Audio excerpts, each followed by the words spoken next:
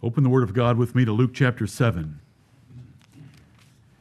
Luke chapter 7, I hope you were able to read it last evening in your preparation for today's worship and sermons.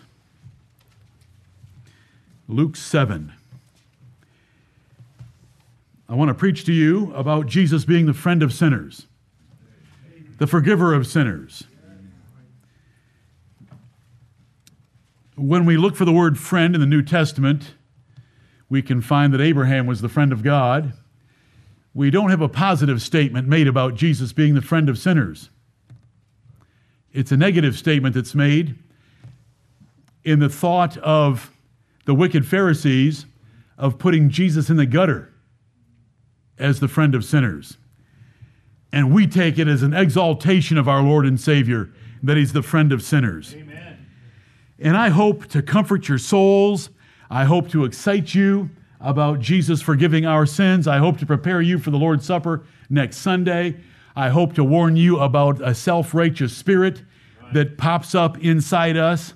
I want to warn against any kind of Pharisees that would ever creep in among us that think like a Pharisee, because the Pharisees were the greatest enemies of Jesus Christ, and they could not accept, they could not admit, they could not embrace forgiveness, even for repentant sinners. They hated them. They hated the publicans. They hated the harlots. Even when the publicans and the harlots repented, they hated them because it didn't matter to them. They are so wicked and their hearts are so black. All they can look at is someone's sin, even though their sin of self-righteousness is the worst sin of all. Right. And it's not Christ-like at all, ever. Okay, here we are in Luke chapter 7. And I'll start reading at verse 29 this time. Last evening I suggested verse 24 to get the whole context about John the Baptist, but let's start at 29. And all the people that heard him and the publicans justified God, being baptized with the baptism of John. But the Pharisees and lawyers rejected the counsel of God against themselves, being not baptized of him. And the Lord said, Whereunto then shall I liken the men of this generation? And to what are they like? They are like unto children sitting in the marketplace, and calling one to another, and saying, We have piped unto you, and ye have not danced. We have mourned to you, and ye have not wept. For John the Baptist came neither eating bread nor drinking wine, and ye say, He hath a devil. The Son of Man is come, eating and drinking, and ye say, Behold, a gluttonous man, and a winebibber, a friend of publicans and sinners. But wisdom is justified of all her children. And amen.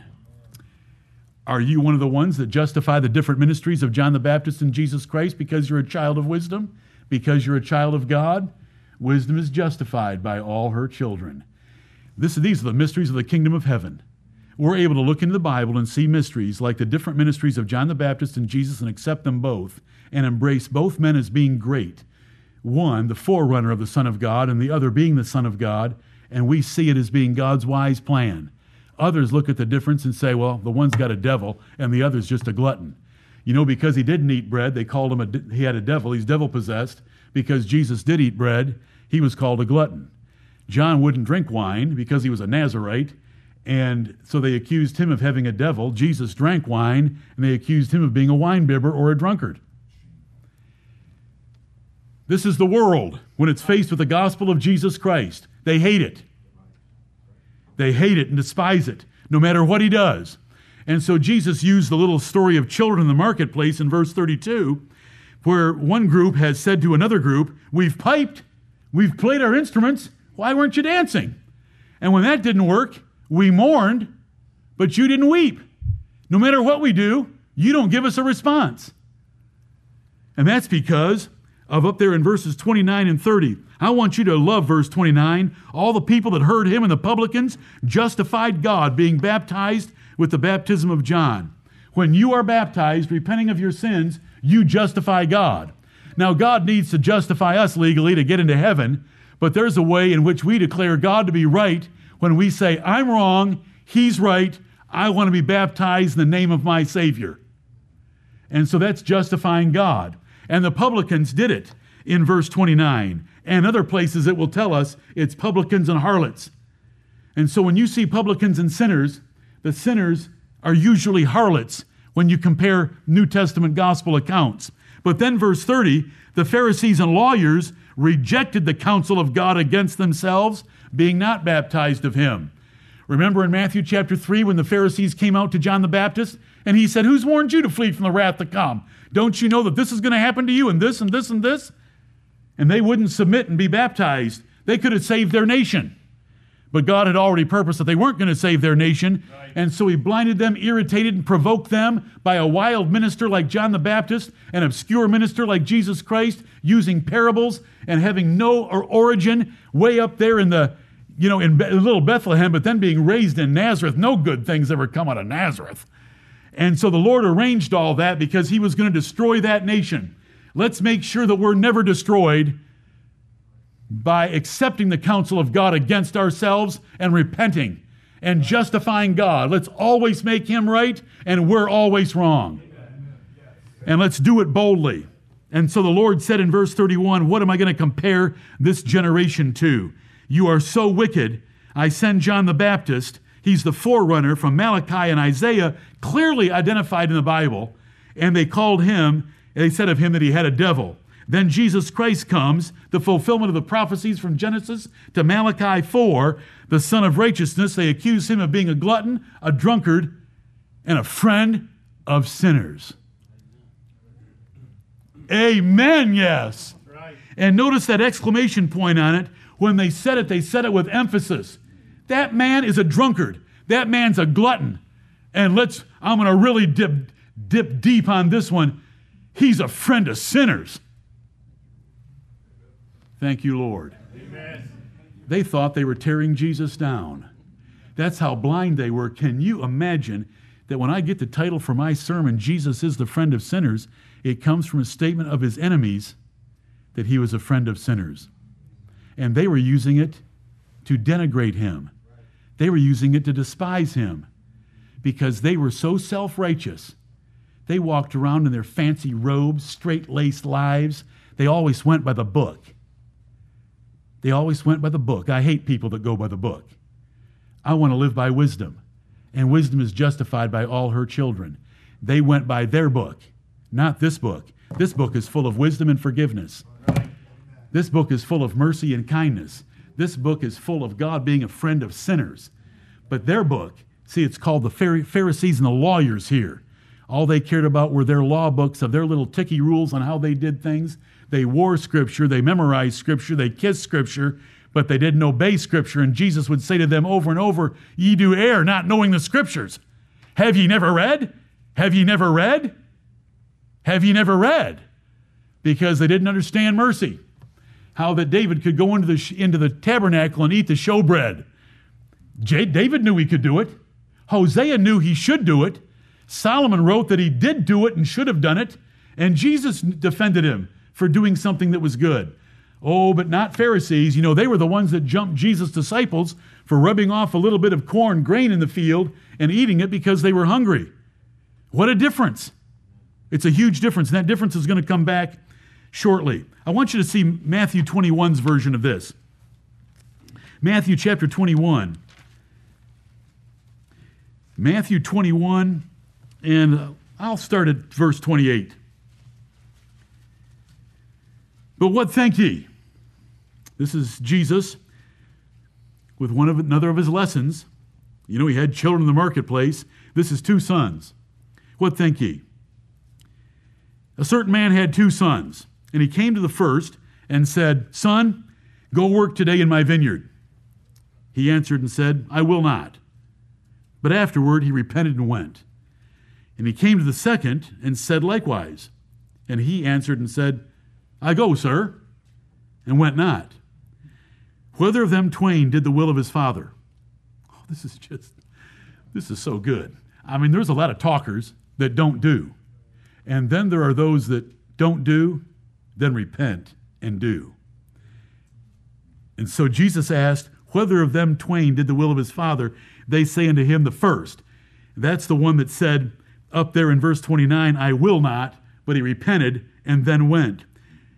Jesus saith unto them, Verily I say unto you, that the publicans and the harlots go into the kingdom of God before you. Because they started out their lives, I'm not going to go to the synagogue. I'm not going to go to the temple. I'm going to do my street work. I'm going to do my street work as the harlots, and I'm going to go do my tax collecting for the Roman Empire, which was the publicans. I'm not going to serve God. I'm going to serve myself. I'm going to get rich off of being either one of these professions. But then they repented, and they came after the Lord Jesus Christ. And so which one did the will of God? The ones that started out poorly, but ended up well. For John came unto you in the way of righteousness, and ye believed him not. But the publicans and the harlots believed him, and ye, when ye had seen it, repented not afterward, that ye might believe him. They're not even moved by the facts of these harlots giving up their life of whoredom and these publicans giving up their life of ripping off the populace for the Roman government. Nothing moves them. Every one of you should be examining himself if your heart is cold, if your heart is hard against sinners. Your heart should be tender, your heart should be warm, your heart should be full of forgiveness toward sinners. The Lord's heart is. And when I use sinners, if I don't use the qualifying word, you should understand and assume it every single time I'm talking about repentant sinners. I'm talking about repentant publicans. I'm talking about repentant harlots. That's understood. Jesus wasn't a friend of sinners in the other way. Jesus was a friend of repentant sinners. And so they're described here as repenting and yet not moving the Pharisees. Let this church glorify Jesus Christ this way. Let's always be a friend of sinners. And I'm going to prove why we ought to always be a friend of sinners. We want to have a Christ preeminent church. We want to have Christ formed in us. We want to have Christ formed in our body. And we do that in the way that the Lord has sent me to you today for the second sermon, is by being a friend of sinners just like Jesus is a friend of sinners. Again, now I'm not going to say this 100 times, but I may say it 5. This is the second time. When I say a friend of sinners, I mean repentant sinners. The R factor is huge. Amen. Repentance makes all the difference in the world. Nothing matters after repentance. Get over it. Thank you, Lord, for being so merciful. Amen. Teach us to be merciful like you are merciful. Publicans were hated tax agents for Rome against the Jews. Look at Luke chapter 3. Let me just explain a couple of terms from Luke 7. Matthew 21 just gave us a little bit of different insight and a different example that the Lord gave us. Luke 3 is John the Baptist addressing the publicans. Publicans were tax collectors. But remember, the taxes were being collected by a pagan, foreign, occupying army and an empire, the Roman Empire. Who wanted to pay taxes to the occupying Roman Empire? Very difficult. And so there were men that raised their hands and said, I'll do it. And then they'd go out there with the Roman army behind them and the Roman Empire behind them, and they'd charge whatever they felt like.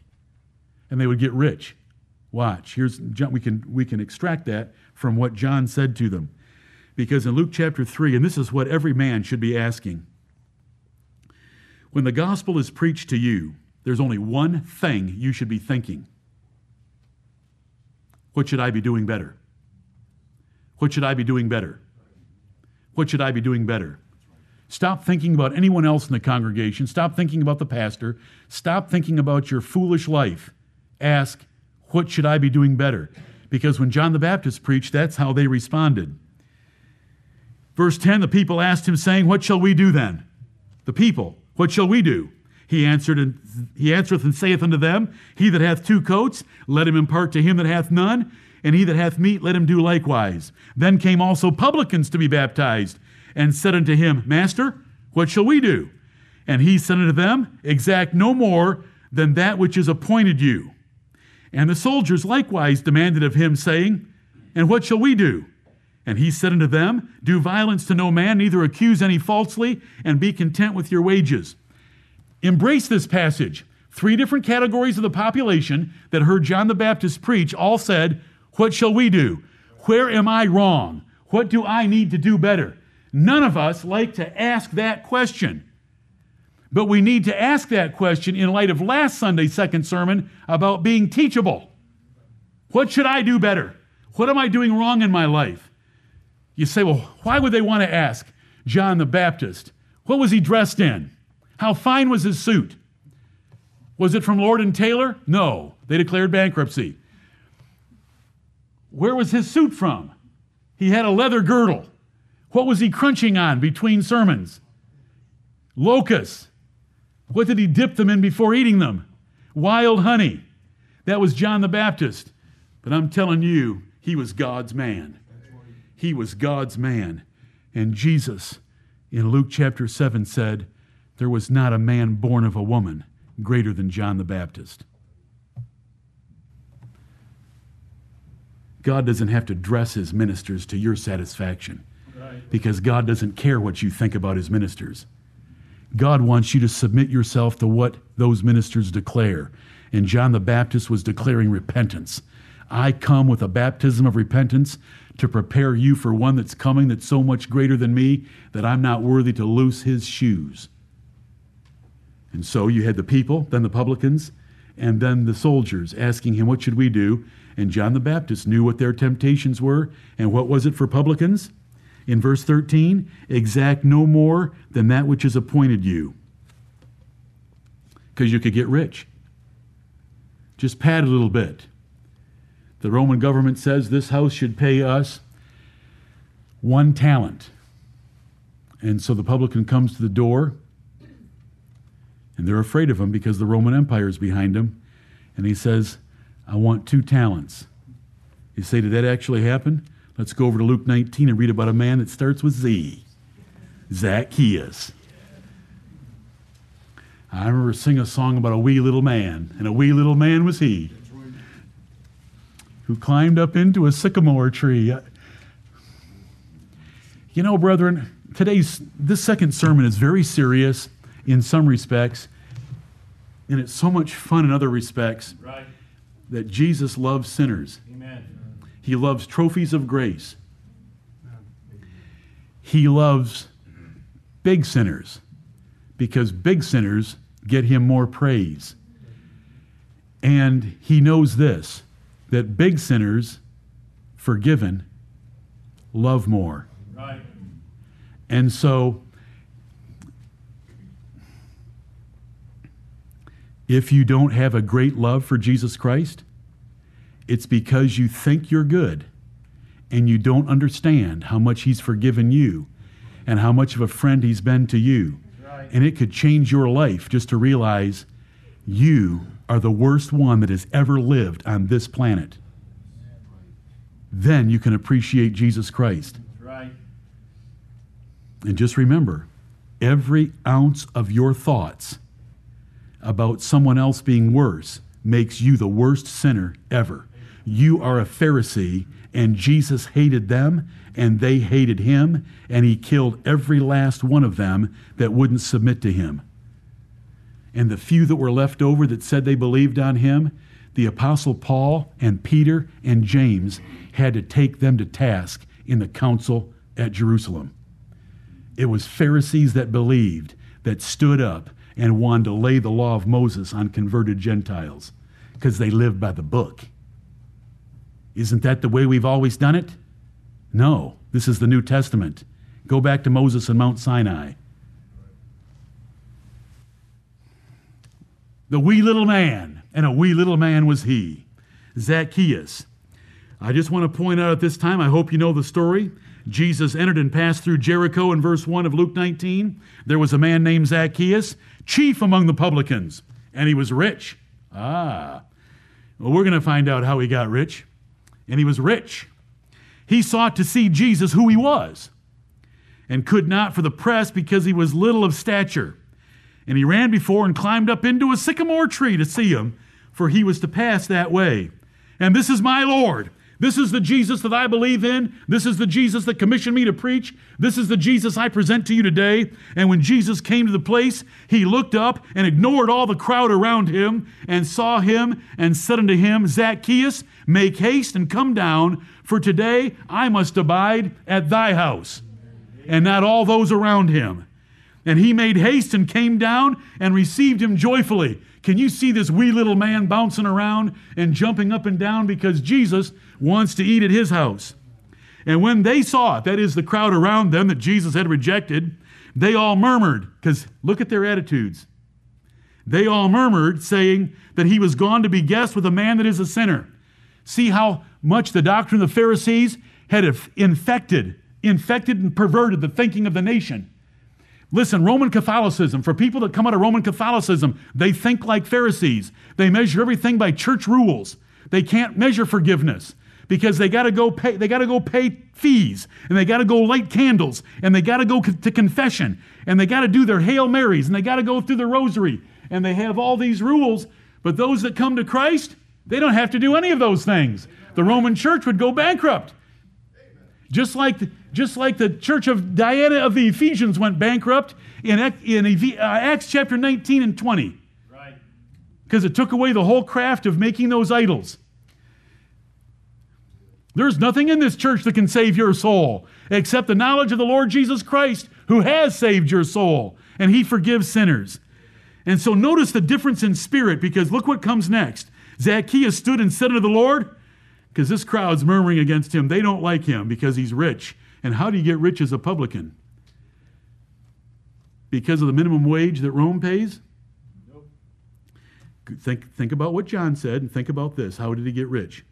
And he said, Behold, Lord, the half of my goods I give to the poor, and if I have taken anything from any man by false accusation, I restore him fourfold. And he's saying, I do that right now. I'm willing to do that right now because Jesus said, this day is salvation come to this house. Right. If Zacchaeus had been doing that all along, Jesus wouldn't have said, this day has salvation come to this house. For so much as he also is the son of Abraham. And then get this verse. For the Son of Man has come to seek and to save that which was lost. Amen. Jesus Christ came into the city of Jericho and went down that street, not for the crowd of people that were around them, because he didn't care about those people. He came for a man that had a good heart. He came for a man that was truly a son of Abraham. Are you a son of Abraham today? If he be Christ, then you're Abraham's seed and according to the promise. And the promises of God are yours. Let's be a forgiving church, and let's embrace the Savior who forgives men, even the greatest of sinners, when they repent. And here was Zacchaeus admitting what he was going to do to show the Lord the sincerity of his heart, and Jesus went to his house. Praise the Lord.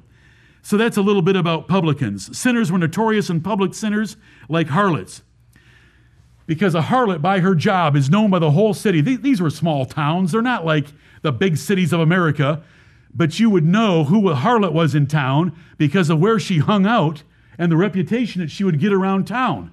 And so last night when you read Luke chapter 7, beginning at verse 36 and working your way to the end of the chapter, you had 15 verses about a woman that Simon the Pharisee, say it with disgust. Simon the Pharisee. Right. Say it with disgust. Simon the Pharisee, a worthless human being, and worse than that, a black-hearted man that would not do anything good and nice for the Lord Jesus Christ except to sit there at the dinner table when Jesus came to his house and despise Jesus because Jesus allowed a harlot, most likely, to come out of the city and stand behind him and cry over his feet because of the way they lied on their sides to eat, and then anointed those feet and kissed those feet. And Jesus said, looking at her, Jesus said to Simon, Simon, may I ask you something? Yes. Yes, you may, Master. Oh, Master. What does that mean? It means this. Listen, do you listen? Say on, Master. It means this. I go, sir. Mm-hmm. Did you notice how the sir came into the second son?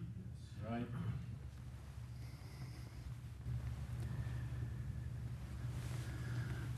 I thank God for Titus Vespasian Caesar. Yep.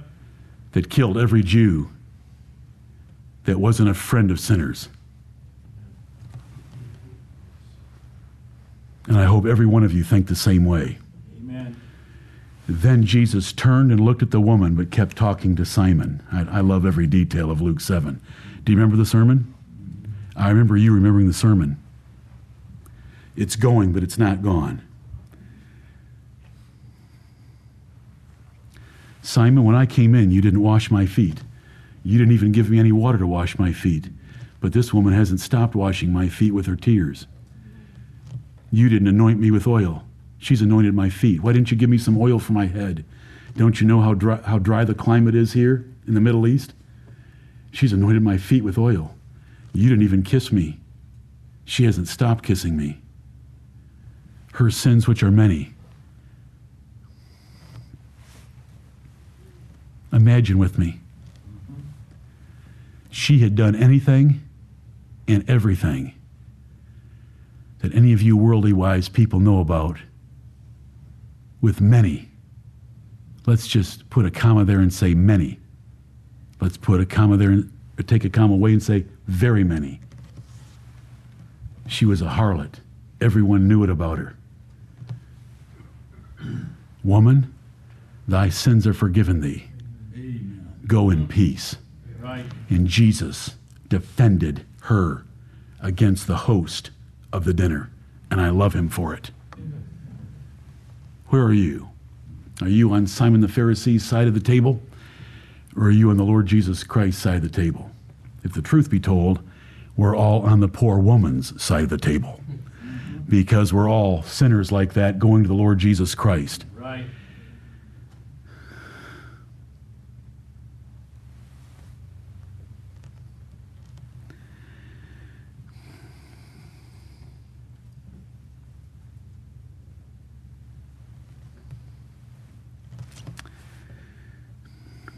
I've met her.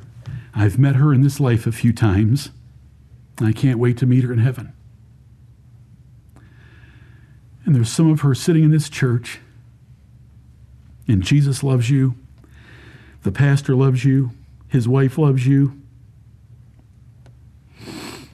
And I'm sorry that anyone has ever picked on you or made you feel afraid or made you feel less because you were so much better than they were.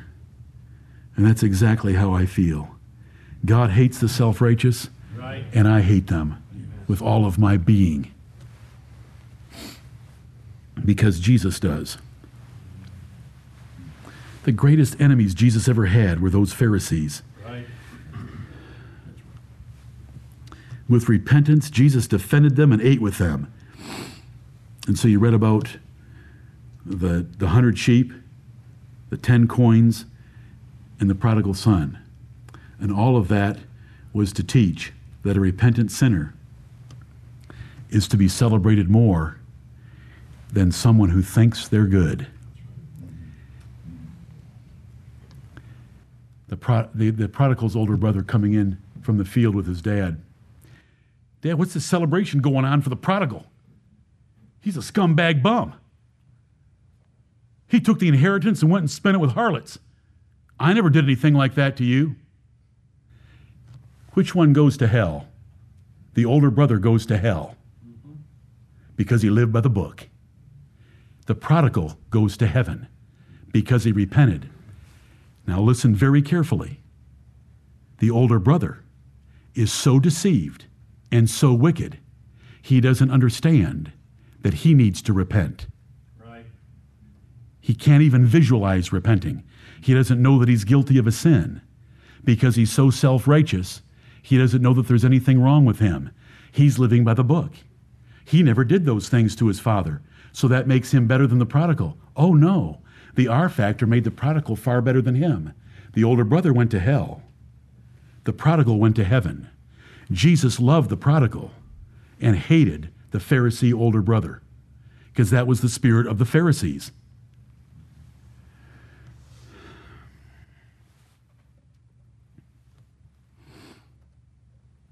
Self-righteous hypocrites like the Pharisees consider Jesus to be a wicked compromiser.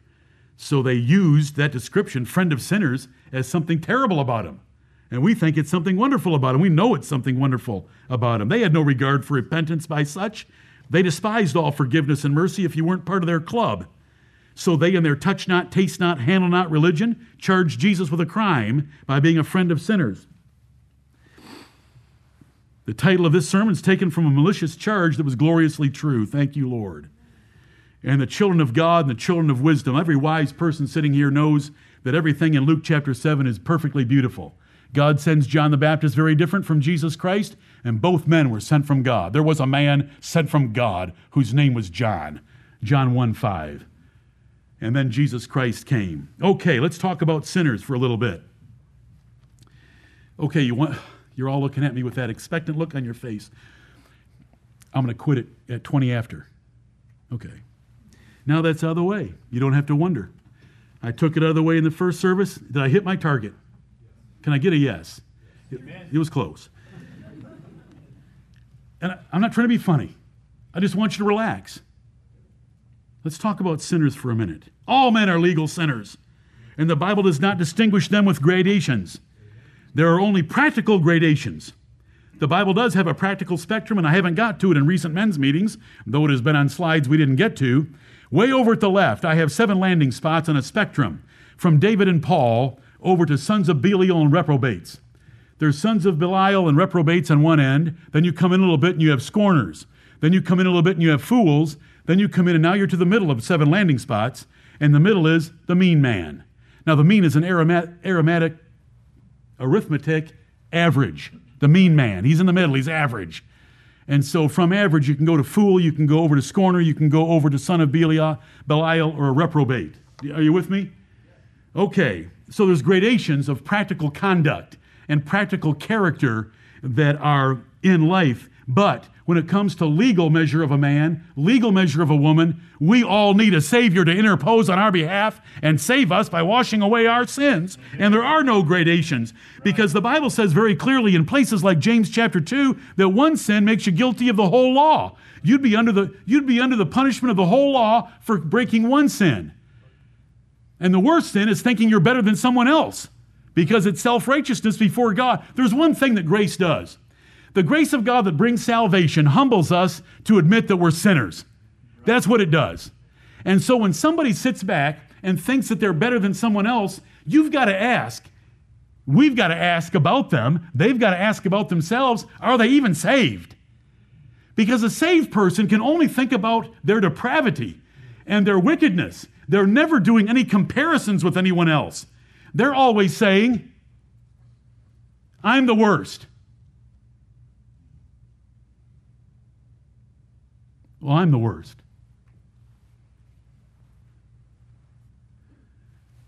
I'm the worst. And I know do you know if there's men in this congregation that like to debate that with me? That's the kind of debates we ought to have. Right. I'm the least and the worst he's ever called. You say, are you proud of it? Yes, I'm proud of Jesus Christ saving the least and the worst. Amen. Because he gets all the glory for saving me. I'm trying to be good practically, trying with all my might. I want to please him in every single way. How often do you pray that you haven't disappointed him?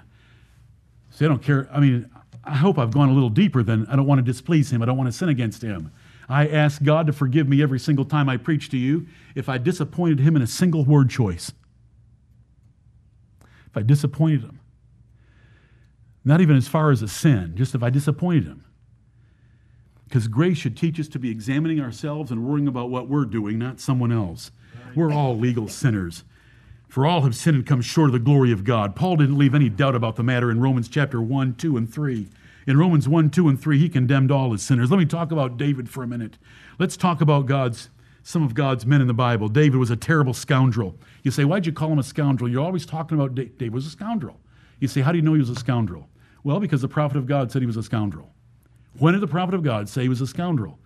The prophet of God that told the story of the rich farmer coming and taking the poor little farmer's single little ewe lamb and telling that whole story, and David saying that man should be killed and that lamb should be restored 4 times. Nathan said, thou art the man.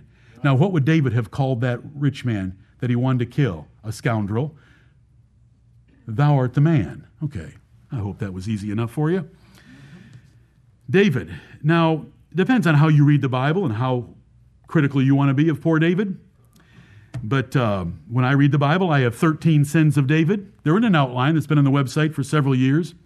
See, most people can only think of him with Bathsheba and killing her husband and killing collateral damage around him. That's 3 sins. We just went a long way with 3 sins. But then they might be able to remember that he did number Israel and cost 70,000 lives, so we're up to 4. And, he did move the Ark of the Covenant the wrong way, not according to the due order, and it cost a man his life, so we're up to 5. And I'm not going to go through the rest right now, but I've got 13 sins from the Bible that David was guilty of. But you know what I love the most about Jesus as the friend of sinners? David was God's favorite always. Always. Jesus isn't the son of Paul. Jesus isn't the son of Joseph. Jesus didn't even come from Joseph's tribes. Jesus is the son of David. Right. And Jesus is excited to be the son of David. And Jesus is called David sometimes in the Bible. Embrace it. Isn't that wonderful? Amen. Lord, David sinned against more grace in his heart and knowledge of God than any man. He had a whole harem of women. What was he doing out that night looking at Bathsheba and ordering her to his apartment? He had a whole harem. Uriah was one of his 37 chosen men. Why in the world would he kill him? Why would he send such destructive orders that had collateral damage and killed a number of other men? Enough other men that when the report was given to David, he was in a rage against Joab for his terrible battle tactics until the man said, Joab wants you to know that Uriah was in the number.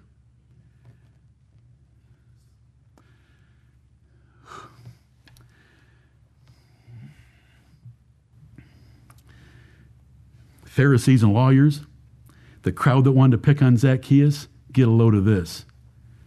God said to that man, I'm going to build you a house. And it's called the Sure Mercies of David. And it was so exciting to David, on his deathbed, he could say, this is all my salvation, all my desire. Although it doesn't take in much of my family. It's just going to be traced down through 1 or 2 of my sons. Peter was a cruel sinner. Now let me back up to David. As Jesus taught Simon the Pharisee at that dinner table, great sinners make great lovers. Who loved the praise of God more than David? Asaph, are you out of your mind? Asaph had a job. He was hired by David. Whoever loved God more than David? Because the great sinners are the greatest lovers. You say, well, I don't know that I'm a great sinner. I haven't done all the terrible things that some of the people in the congregation. Oh, you're bad enough. Just love them anyway.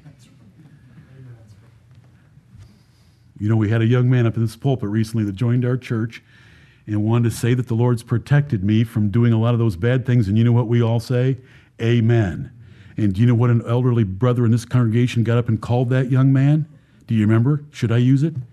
He called him an idiot. He called him an idiot for wanting to have bad baggage from his past and not be thankful for the protection that he had. Us older guys, thank God for you young men being protected. Amen. So just think about David. Why did David love the Lord so much? Because he'd been forgiven so much. Peter was a cruel sinner, disgraceful, don't you think? Denying Jesus and then denying God's grace in the conversion of the Gentiles at Antioch so that Paul had to rebuke him to his face. He cursed. He swore. He denied he even knew Jesus 3 times at the worst time in Jesus' life. What do you want to say about him? He was a hypocrite at the new church at Antioch of Syria, so Paul had to publicly rebuke him. Peter's 2 profane sins were after years with Jesus and after being a leading apostle. Isn't that just terrible? Are those about as presumptuous as you can imagine? Peter spent the rest of life serving Jesus wide open, knowing his cruel death was coming.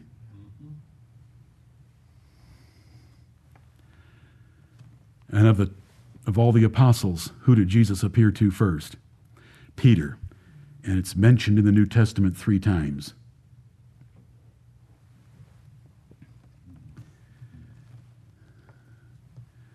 Peter would have been happy to have been crucified upside down if that's what happened to him, because all that the Lord had forgiven him of. How about Paul? How about Paul? Somebody's going to say, well, there's no sins about Paul. Paul didn't have a problem with sin. He just walked through life like a straight-laced Pharisee that he was. Paul was a Pharisee, and he was the son of a Pharisee, but he tells us a little bit about himself in Romans chapter 7. And because I'm losing time, I have a long outline in front of me that I've worked hard on. But in Romans chapter 7, the Apostle Paul said that when I finally understood the commandment, the 10th commandment, thou shalt not lust, sin revived in me, and I knew I was a sinner, because that commandment, you cannot fantasize for something that's wrong or something that's not yours. It wrought in me all manner of concupiscence. Go look that little jewel up sometime. It wrought in me every kind and every sort of lustful desire, especially libidinous desires, sexual desires, libido, if you need the word, desires, sexual fantasies. Paul said it in Romans 7. He said, the things that I would, I do not. The things that I hate, I do. Who shall deliver me from the body of this death? I thank God through Jesus Christ my Lord. Now, don't anyone take any comfort in here from that passage that I just read to you, because he fought against it. He said in 1 Corinthians chapter 9, I keep under my body, lest when I've preached to others, I myself should be a castaway and fall victim and be destroyed by my sins. But he admitted something to us. The Apostle Paul. Did God and Jesus Christ love the Apostle Paul? Jesus loved Saul of Tarsus and saved him. Did Jesus know all about Paul's problems? Absolutely, he knew about them. And he's the greatest apostle of the New Testament. I thank you, Lord, for that. The enemies of sinners are the Pharisees. And so I have a monster section on the enemies of sinners because it makes the friend seem so much more valuable. Look at Luke chapter 18 with me. Luke 18.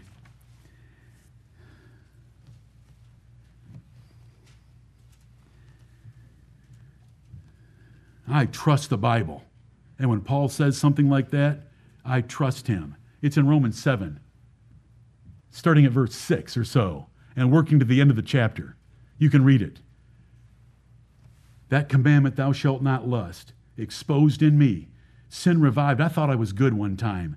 But then when I had that 10th commandment explained to me that I can't even think about sin because Proverbs 24:9 says the thought of foolishness is sin, that I couldn't even have my fantasies, sin revived and I died. I knew I was condemned before the law of God. The law is good. I'm bad. There's nothing bad about the law. It's good. I'm bad. Right. Do you know who I just gave you? 3 of the greatest men in the Bible.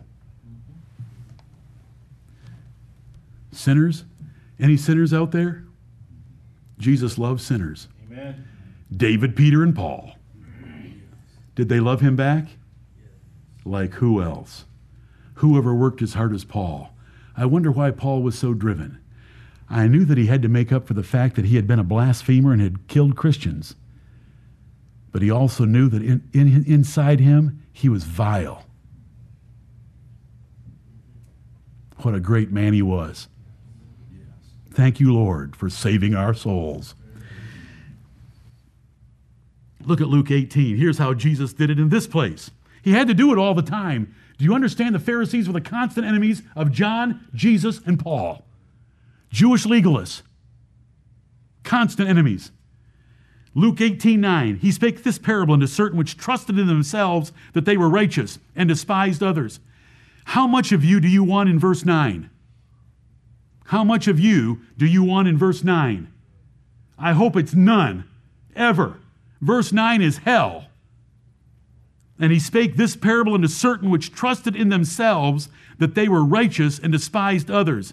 These straight-laced hypocrites that do things by the book, God despises them, and so should we. These Pharisees that were the enemies of Jesus. Here's what Jesus told. 2 men, it was 2 sons before over there in Matthew 21, but here 2 men went up into the temple to pray, the one a Pharisee and the other a publican. The Pharisee stood and prayed thus with himself, God, I thank thee that I am not as other men are, extortioners, unjust, adulterers, or even as this publican. I fast twice in the week. I give tithes of all that I possess. And the publican, standing afar off, would not lift up so much as his eyes unto heaven, but smote upon his breast, saying, God, be merciful to me, a sinner. The words of the Lord Jesus Christ. I tell you, this man went down to his house justified rather than the other. For every one that exalteth himself shall be abased, and he that humbleth himself shall be exalted. So for anyone wanting to know how I could say who goes to hell and who goes to heaven, Jesus just told us. The publican gets to go to heaven. He was the son that said, I won't, then repented and did. The Pharisee is the son that said, I go, sir, but never went. What a comparison.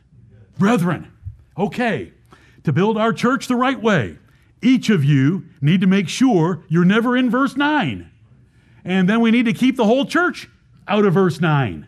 Right. We want to love sinners. Remember, this is the third time I have to say it, repentant sinners, because it's repentance that makes the difference.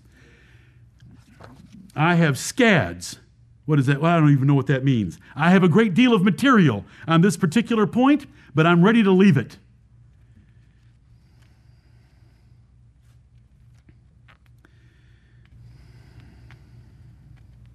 I'm just going to leave it.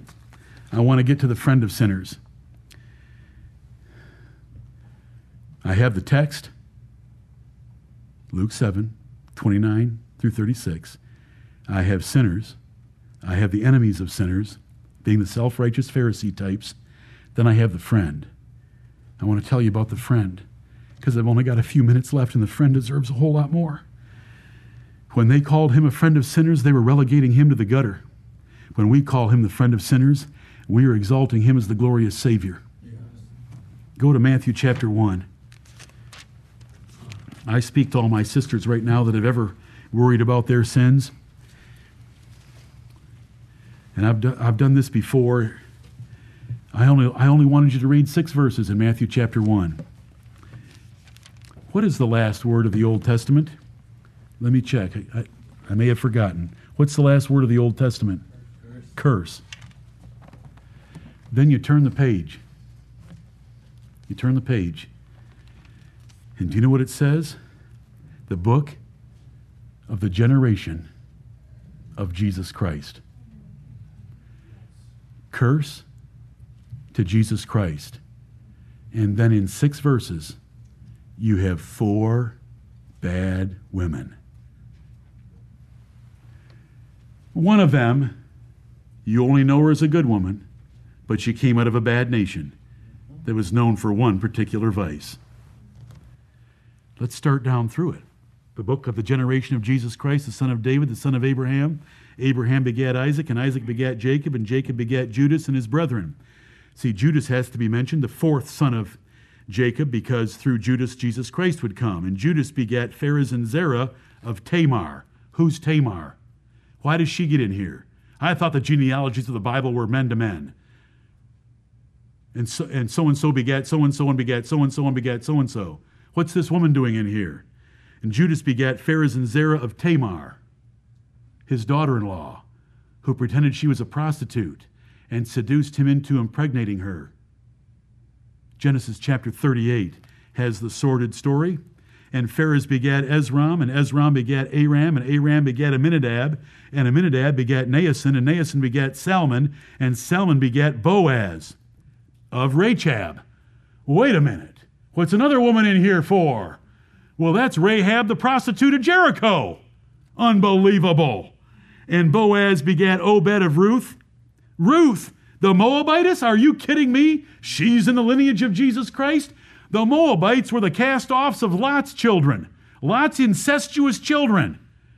Ruth and Obed begat Jesse, and Jesse begat David the king, and David the king begat Solomon of her, that had been the wife of Urias the Hittite. And so we're down through verse 6, and we have 4 women. We have Tamar, the daughter-in-law of Judah, incest with her father-in-law, for the purpose of pregnancy. Then we have Rahab, who did it with every man in Jericho. They were Canaanites after all. And then we have Ruth, the Moabitess. They were sent by Balaam after his cursing wouldn't work to commit whoredom with the Israelites. And Ruth was from that nation. All we know of Ruth is good and pure and righteous, but from the bad nation. And then we have Bathsheba, the wife of Uriah the Hittite. And they're mentioned here. Do you want to read down through here and see how many other women you can find? I just want you women to rejoice that have ever worried about your sinful past. This is the gospel of the New Testament. This is the gospel of Jesus Christ. We end the Old Testament with the word curse. We turn the page, the book of the generation of Jesus Christ. And God not only brought 4 tainted women, and some of them were really tainted, into the lineage of Jesus Christ, but he published it. Did he have to say it in Matthew chapter 1? This forces me to go back and read the sordid story in Genesis 38. Then it forces me to go back and read the sordid story in 2 Samuel 11. Why did he publish it? For comfort, because Jesus is the friend of sinners. Never forget this. I'll say it as discreetly as possible.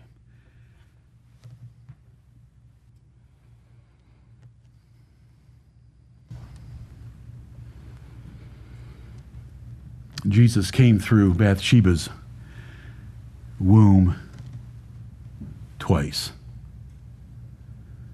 I was very discreet.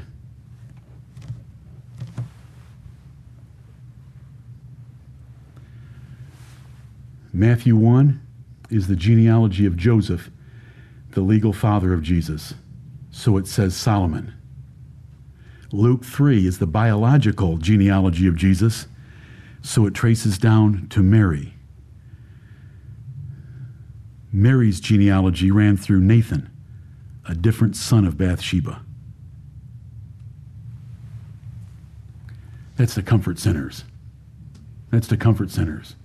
And it's stuck right there in the front of your New Testament. Jesus is the friend of sinners. Oh, yes, he is. Tamar, Rahab, Ruth, and Bathsheba. In 6 short verses, a precedent is set to exalt forgiveness and mercy through Jesus Christ. Zacchaeus was hated by the crowd, but Jesus wanted to go to his house and left the crowd behind. A Gadarene had no friends. They left him in a cemetery, naked and running around like a wild, crazy man. But Jesus came all the way across the Sea of Galilee to save him. And then after he saved him, the whole city came out and they were terrified and told Jesus to get out of their coast. Oh, yeah. Oh, yeah. That's how most people think about sinners. The Samaritan woman, I've already told you about the sinner woman in Luke chapter 7. The Samaritan woman had more than 5 husbands, but Jesus came for her. Jesus sat down, sent his apostles away so that this woman could come out there and not feel intimidated. And she sat down and he began talking. John 4 is wonderful. She said, I don't have a husband. And Jesus said, you've had 5, and the man you're with right now, you haven't married. You said the truth. Oh, yeah. She was a bad woman, but Jesus loved her. Jesus loved sinners. Jesus forgives sinners. Jesus is the friend of sinners. The man born blind was called by the Pharisees a sinner. You're altogether in your sins. You don't know anything. The thief on the cross didn't have to give Jesus a pound of flesh. He heard the sweetest words any man has ever heard. Today thou shalt be with me in paradise. Right. Jesus is the friend of sinners. Amen. Mary Magdalene was only a saved wretch out of whom Jesus cast 7 devils. Jesus appeared to her first, even before Peter. Never forget it. Mark 16:9. The Bible wants us to know that Jesus appeared to her first. He didn't appear to his mother first. He didn't appear to Mary and Martha and Lazarus first. He didn't appear to Peter, James, and John first. He appeared to Mary Magdalene first. Peter was surely worried. After the crucifixion and denying his Lord, he went out and wept bitterly, the Bible tells us. But Jesus appeared to him before the 12, and the Bible wants us to know that. Paul was the worst sinner in some respects, and he said so. I'm the chiefest of sinners, but he's an example for you. Do you know why God saved Saul of Tarsus? To set forth an example that he's able to save you and forgive you your sins. It tells us that in 1 Timothy chapter 1. A pagan, cruel jailer was visited by Jesus' Spirit and his best apostle in the middle of the night. Paul and Silas were praising God and singing praises, and an earthquake came. The man was so pagan, he had put them in the innermost prison. He hadn't washed them. He hadn't taken care of them. He hadn't done a thing for them. He locked them up in stocks down there in the innermost prison and then went to sleep. And then when he woke up out of his sleep, seeing that the prison doors were open, being a pagan, he pulls out his sword. He's going to commit Harry-Carry. That's a great solution. Commit suicide. I mean, the man was so messed up. But the Spirit of God came into that prison by the order of the Lord Jesus Christ, because he is the Spirit of Christ, the yea and the amen. Right. Because that jailer and his family were written in the Lamb's Book of Life, and the Spirit of God came inside that prison. And Paul said, "Do thyself no harm. We're all here." And he came in trembling and fell down at their feet. "What must I do to be saved?" What a transformation. Jesus is the friend of sinners. Look at 1 Corinthians 6. Oh, look at the time. Did I say 12:25? What? 12:30? Thank you. Okay, 1 Corinthians 6. 1 Corinthians 6. The church at Corinth. Corinth was equal to our San Francisco and worse. Corinth. To Corinthianize someone or something was to turn it into some object of sexual perversion or sexual sin. It was terrible. Corinth was terrible. And so look what the Bible says about Jesus, the head of the church at Corinth. 1 Corinthians 6:9.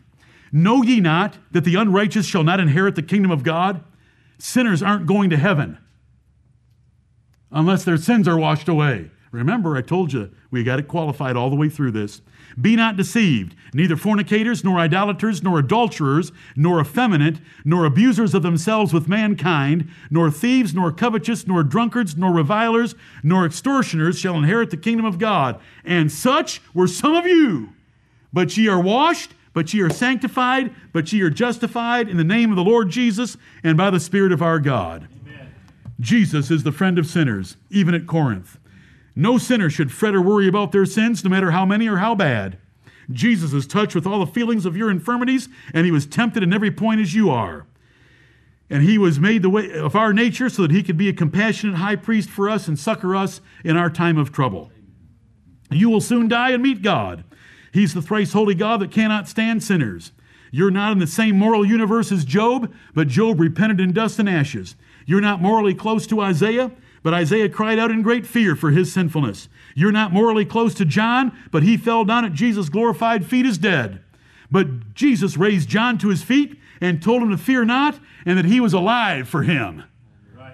God sent his Son into this world to die and to save chosen souls. Have you run to him? The great work is to believe on the Lord Jesus Christ, John 6:29. It's for you to believe on him. He taught that only the elect would come to him, and he would never cast out a single one of them.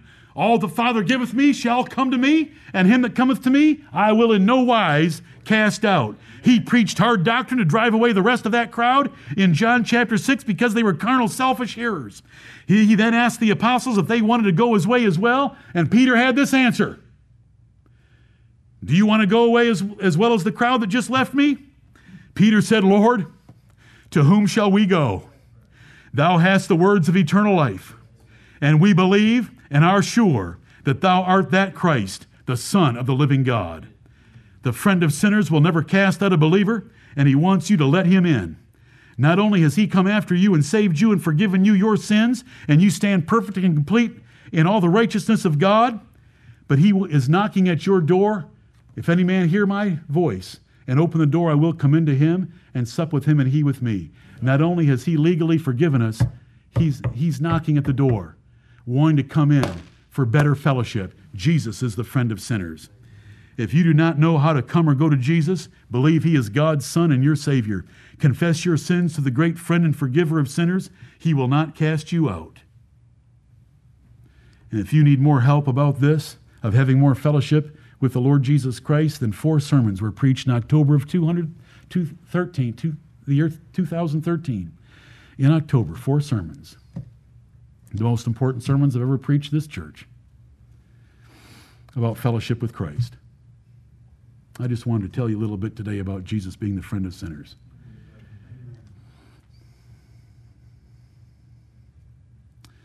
For all those of you that know you're sinners, let's love them. Amen. For all those of you that understood the New Testament that I just covered in brief, let's be friend of sinners. Let's eradicate any Phariseeism that ever rises up in our hearts. And let's keep any Pharisees from ever entering this church. May the Lord bless the preaching of his word. Amen. Okay, Daniel, come and lead us in some singing while a few more servants of this church fix a little snack for you. We've already had 11 men in this pulpit. I hope you keep track. Love the brotherhood. Daniel, come and lead us, please.